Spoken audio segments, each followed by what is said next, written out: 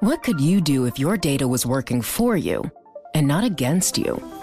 With Bloomberg delivering enterprise data directly to your systems, you get easy access to the details you want, optimized for higher level analysis, and financial data experts committed to helping you maximize your every move. Our data is made for more, so you can show the world what you're made of. Visit Bloomberg.com/enterprise data to learn more.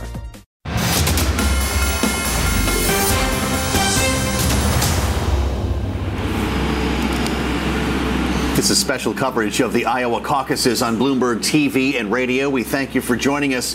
The race called early for Donald Trump, but we've got a long way to go here in figuring out second, third, and the margins of victory. Bloomberg's Julie Fine joins us for more from the Iowa Election Center, where she's got her eyes on the numbers right now. Julie, how long do you think we'll wait to learn more?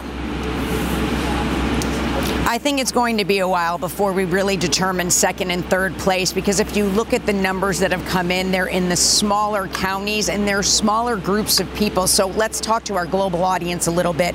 In a caucus situation, people come together and vote. The numbers that they're getting now are from smaller groups from more outlying areas. You're going to need a big dump from Des Moines or the bigger cities to really get that picture on second place. And right now, the numbers are really showing that Governor Ron DeSantis and Governor Nikki Haley, the former ambassador to the UN, they're really locked in at 17%. But again, I really want to caution here, we're looking at just about 1% of the vote. So the former president right now is well above 50%. But to really dissect the 17%, you're going to have to see bigger numbers from bigger counties. Now, the former president, of course, Joe and Kayleigh, we have talked about this, needed to make a very big number tonight to make a statement over 50%. Right now, he is hit there. So now, again, the race is for second place. What I'll really be watching is Sioux County to see how that goes for Governor DeSantis. You also have to really pay attention to Des Moines and the Des Moines suburbs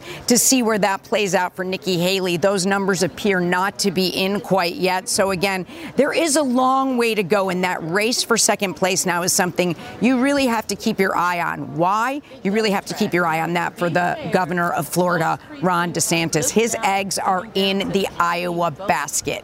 If he does not do as well as Nikki Haley, or they're neck and neck here, he goes to New Hampshire, where Haley has really been putting on the press for votes and for the win. This is a critical night for Ron DeSantis and for the DeSantis campaign.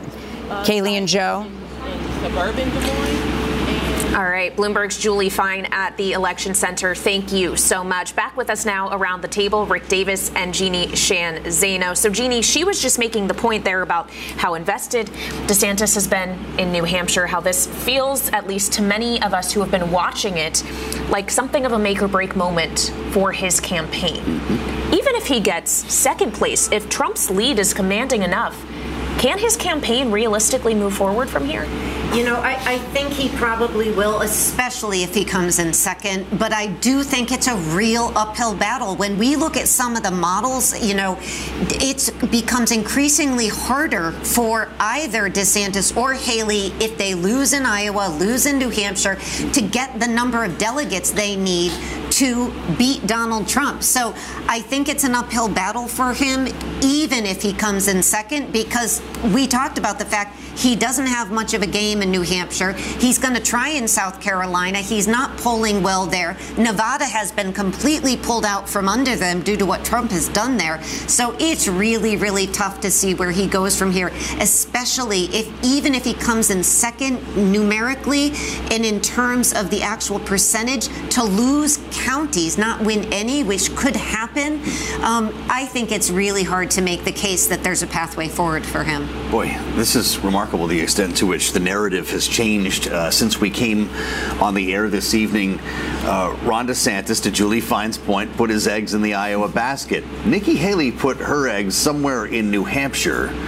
And I wonder how she can control the narrative in the next 4 days, moving into Manchester to spin whatever happens here tonight as maybe not a positive, but something that could be followed on by a big win in the first in the nation primary state. Yeah, I would say Nikki Haley is running a multi-state campaign, right? Ron DeSantis is running a single state campaign. She did come in late off of some momentum that she was generating and spent heavily. In the last 2 weeks, she's dominated the airwaves, spending much, much more than Donald Trump and Ron DeSantis combined. So she played here. She just played in a different way without the ground game. We're going to see whether or not that materializes as a second place finish for her. But she does have a very strong operation in New Hampshire, starting with the endorsement of the incredibly popular governor, Chris Sununu. Yeah. And his entire state organization is behind her, in addition to the fact that, as Jeannie has pointed out, she has built her own impressive organization there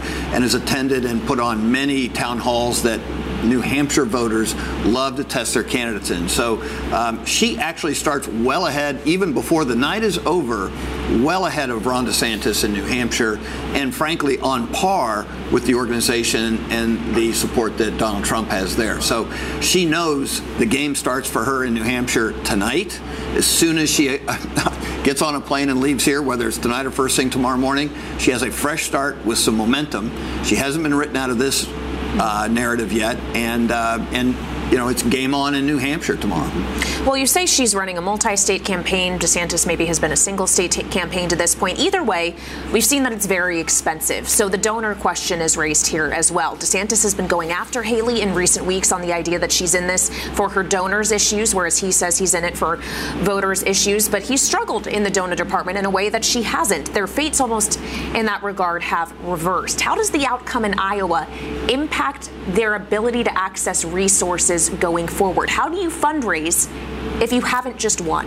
Yeah, you have to live off the land. And unfortunately, I've been involved in a lot of campaigns. You go foraging. Had to live off the land. And it is possible. Yeah, you find other ways to compete. You do, frankly, what Ron DeSantis has been doing here is going and putting yourself out there with 5-6 events a day. And part of the advantage Nikki Haley has is she's been working that hard. She's been doing those events every day, but she's also got a little bit of momentum where the money has rushed in. Look, there's a reason that front runners usually win, because they have the money. And insurgents usually complain that, it's a money game for them. Voters don't care. In fact, I think most voters respect the fact that a campaign can raise money, because at the end of the day, whoever is the Republican nominee, they're going to have to raise a lot of money to beat Joe Biden. He is sitting there with over $100 million cash in an account ready to wage a campaign war against the Republican nominee. See, we haven't talked about Joe Biden for most of the night. It might be the first time I've heard that name. Are they popping corks here at Biden campaign headquarters? Because the narrative was that, he wants to face Trump again. He's the one he knows he can beat. But numbers like this might make you think twice. I think they're popping them quietly. Yeah. They don't want to get out ahead of themselves. But the reality is, you look at the polls, and the national polls were showing that who could beat him? Nikki Haley. Ron DeSantis and Trump were beating him within a margin in the latest polls. But Nikki Haley had a pretty commanding lead over Biden. And so we've long thought that the Biden campaign would prefer to run against somebody as unpopular as the president is, quite frankly, and that is Donald Trump. So if that narrative continues, then I think they are quietly saying, this is where we want to be. We beat him before, we can do it again. Yeah. But I think that's a really dangerous game. Donald Trump is an incredibly good politician, as long as much as he likes to say he's not. He's great at this. And Joe Biden is as well. So I think they have to be careful what they wish for. Well, of course, the Bloomberg Morning Consult poll, Kaylee, in the 7 swing states we've been following show Joe Biden actually has probably more to worry about than conventional wisdom might suggest. We're going to stick with Rick and Jeannie here, and we'll be back with more of our conversation live from Des Moines. Coming up, we will add the voice of a real insider, longtime Iowa political strategist David Kochel is with us next on a special Balance of Power on Bloomberg TV and radio. Hi, I'm Ron Kraszewski, Chairman and CEO of Stifel Financial Advisors. If you're not growing your practice, you're losing market share. Stifel is a growing entrepreneurial, advisor-centric firm built for successful advisors like you. Imagine having the resources of the largest wirehouses and the support of the boutique shops, but none of the bureaucracy to get in the way of you serving your clients. At Stifel, it's your business, your book, your clients. I always tell the advisors we're recruiting, I want you to come to Stifel and double or triple your business. Most of them laugh and shake their heads, but I'm serious. Don't take it from me. Take it from Stifel's #1 finish in J.D. Power's 2023 U.S. Financial Advisor Satisfaction Study. So, there's a reason why 148 financial advisors joined Stifel last year. Come join us and find out why Stifel is the firm where success meets success. Visit www.choosestifel.com. Stifel Nicholas and Company Incorporated, member SIPC and NYSE.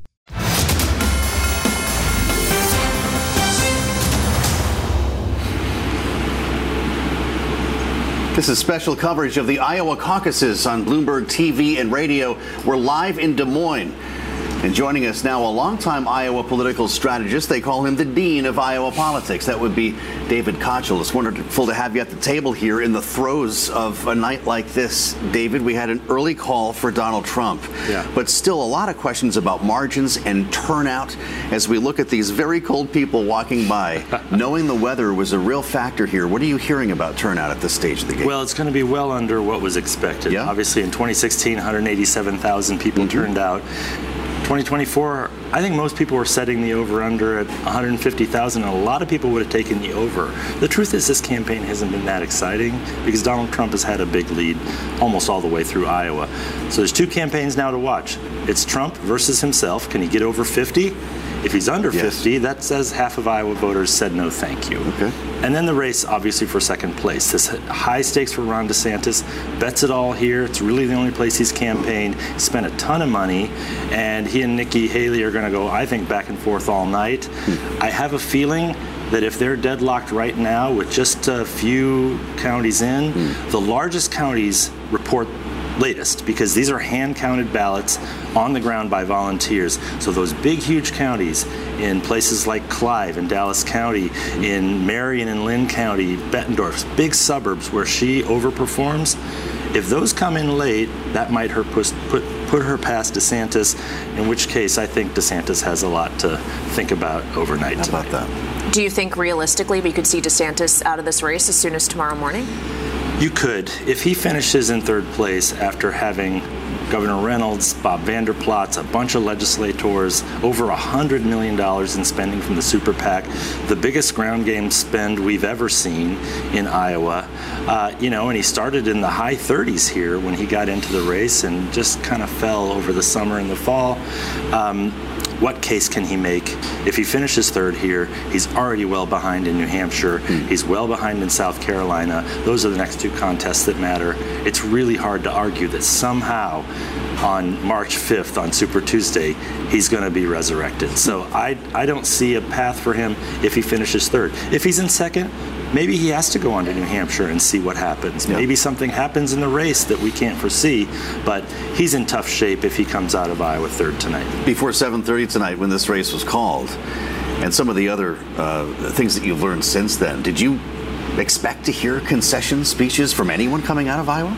No, I've been around this a long time, 6 presidential campaigns, a few of whom didn't make it the distance.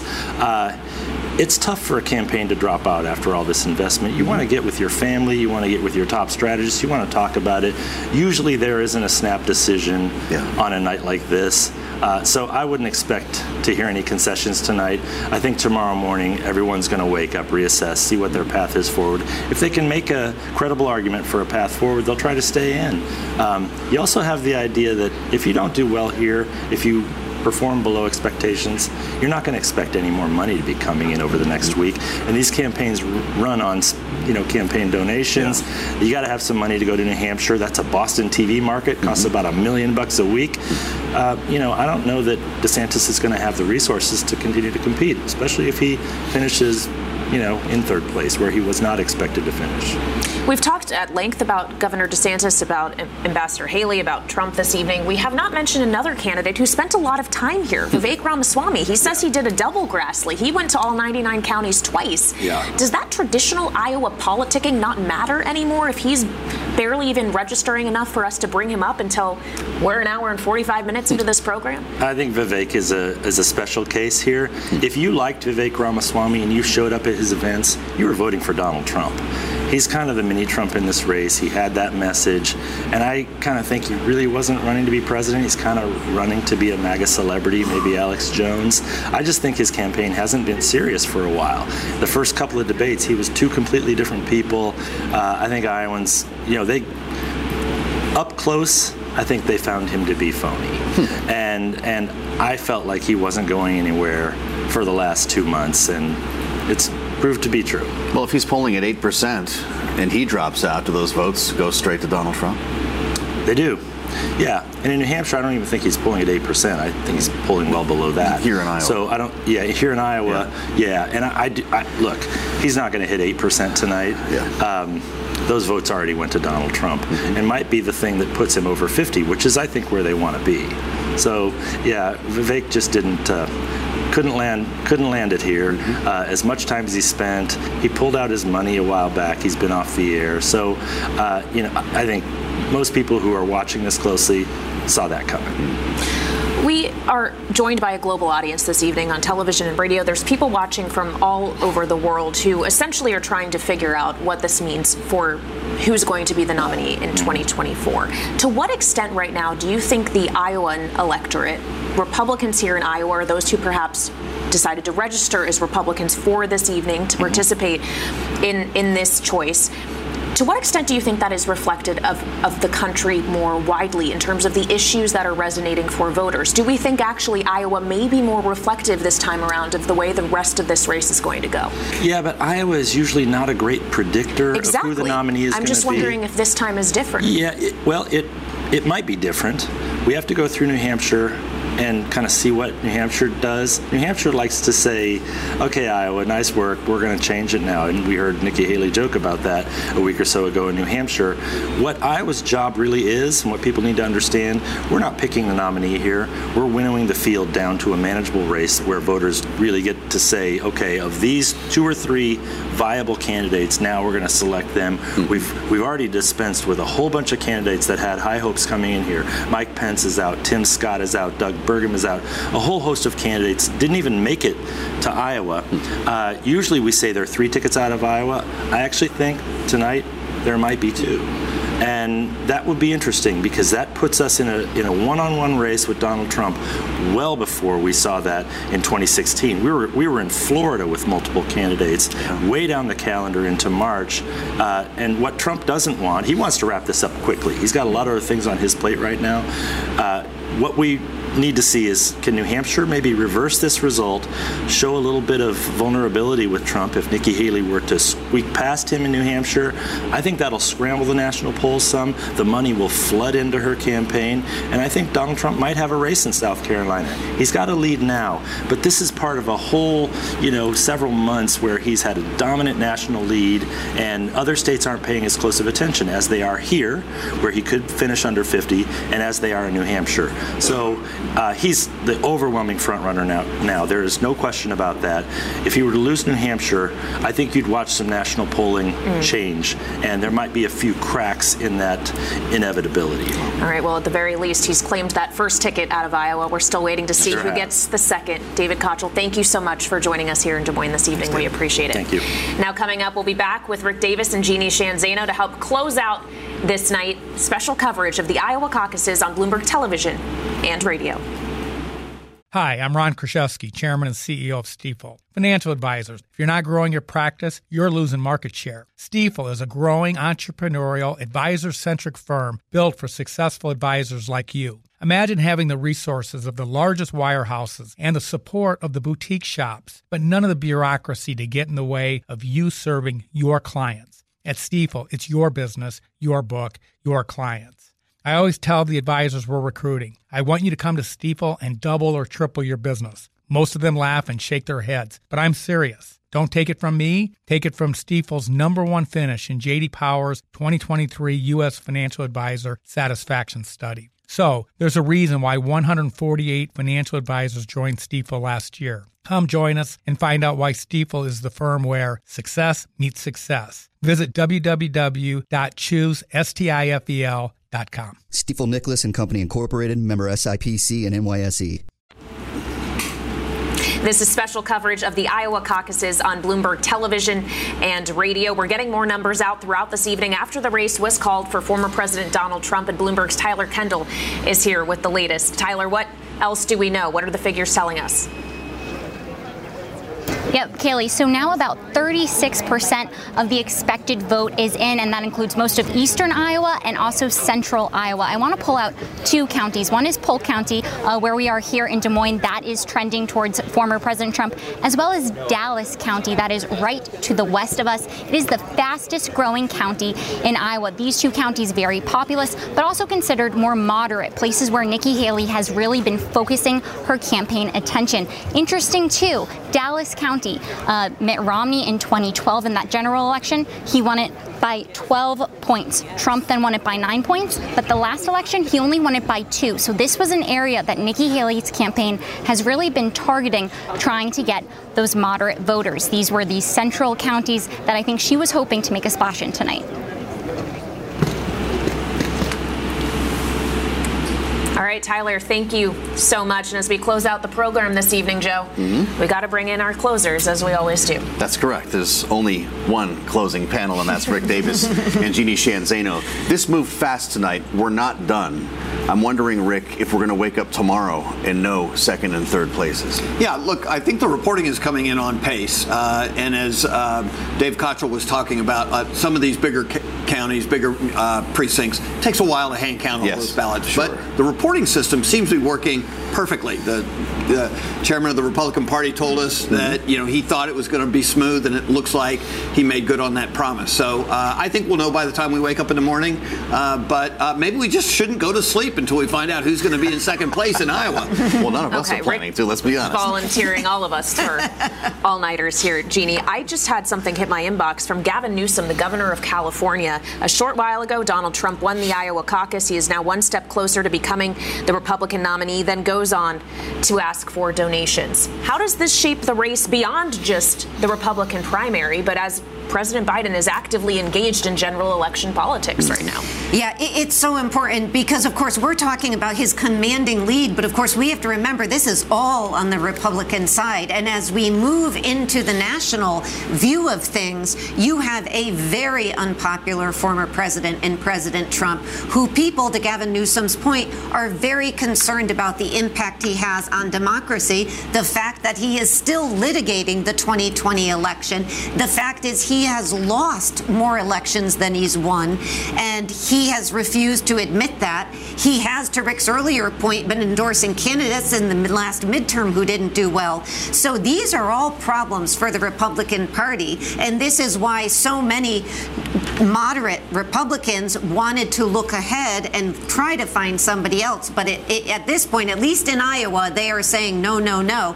And, I think we should say turnout, if it is as low as David Cottrell said, or others have said, 100,000, 110,000, that's 1/7 of registered Republicans in this state. That is a very small slice of people who can get out to vote. So what do we extrapolate from that? Let's say we get 110, 120,000 here compared to the all-time high north of 180,000. Rick, your takeaways knowing that turnout might have been that low? Yeah, look, I mean, it's cold outside. Yes. And so, like, for normal it was people, advantage Trump, though. We thought, actually, it would disadvantage Trump to have this low of a turnout. So it shows the resiliency of the Trump vote here. I might also add, Iowa was not always a red state. I mean, Donald Trump's emergence in 2016, even though he lost the Iowa caucus, he won the state, and he won it big. And he converted a lot of blue-collar white voters, especially in the northwest of this state, who used to be Obama voters, into Republican voters. And he did the same thing in other places around the country. So the reason he won in 2016 was he had a partial realignment of certain voters of a certain class into the Republican Party, and the Democrats have not been able to make a dent in getting them back.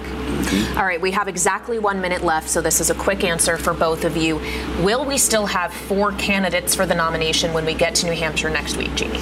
I don't think we should, so I am going to say no, but at this point it's hard to tell because they're still waiting to see what happens. Rick? I think it's irrelevant. It's a head-to-head race from this point on. Even if Ron DeSantis can eke out a minor win against Nikki Haley, she's got the momentum, and it's a head-to-head for New Hampshire. All right, Rick Davis and Jeannie Sheehan Zaino with us throughout this evening. The Iowa caucuses, which have been called for former President Donald Trump. We're waiting for results on number 2 and 3. Thank you for joining us here. Balance of Power will be back at 5 p.m. Eastern tomorrow from Washington, and we'll have special coverage of the New Hampshire Republican primary next Tuesday, live from Manchester. This is Bloomberg. Collaborate for a greener future at the Bloomberg Green Festival, a groundbreaking celebration of the thinkers, doers, and innovators leading the way. From design and culture to technology, science, and entertainment. Hear from inspirational speakers and immerse yourself in climate solutions. July 10th through 13th in Seattle. Title sponsor, Amazon. Official airline, Alaska Airlines. Get 20% off using promo code radio20 at BloombergLive.com/Green Festival.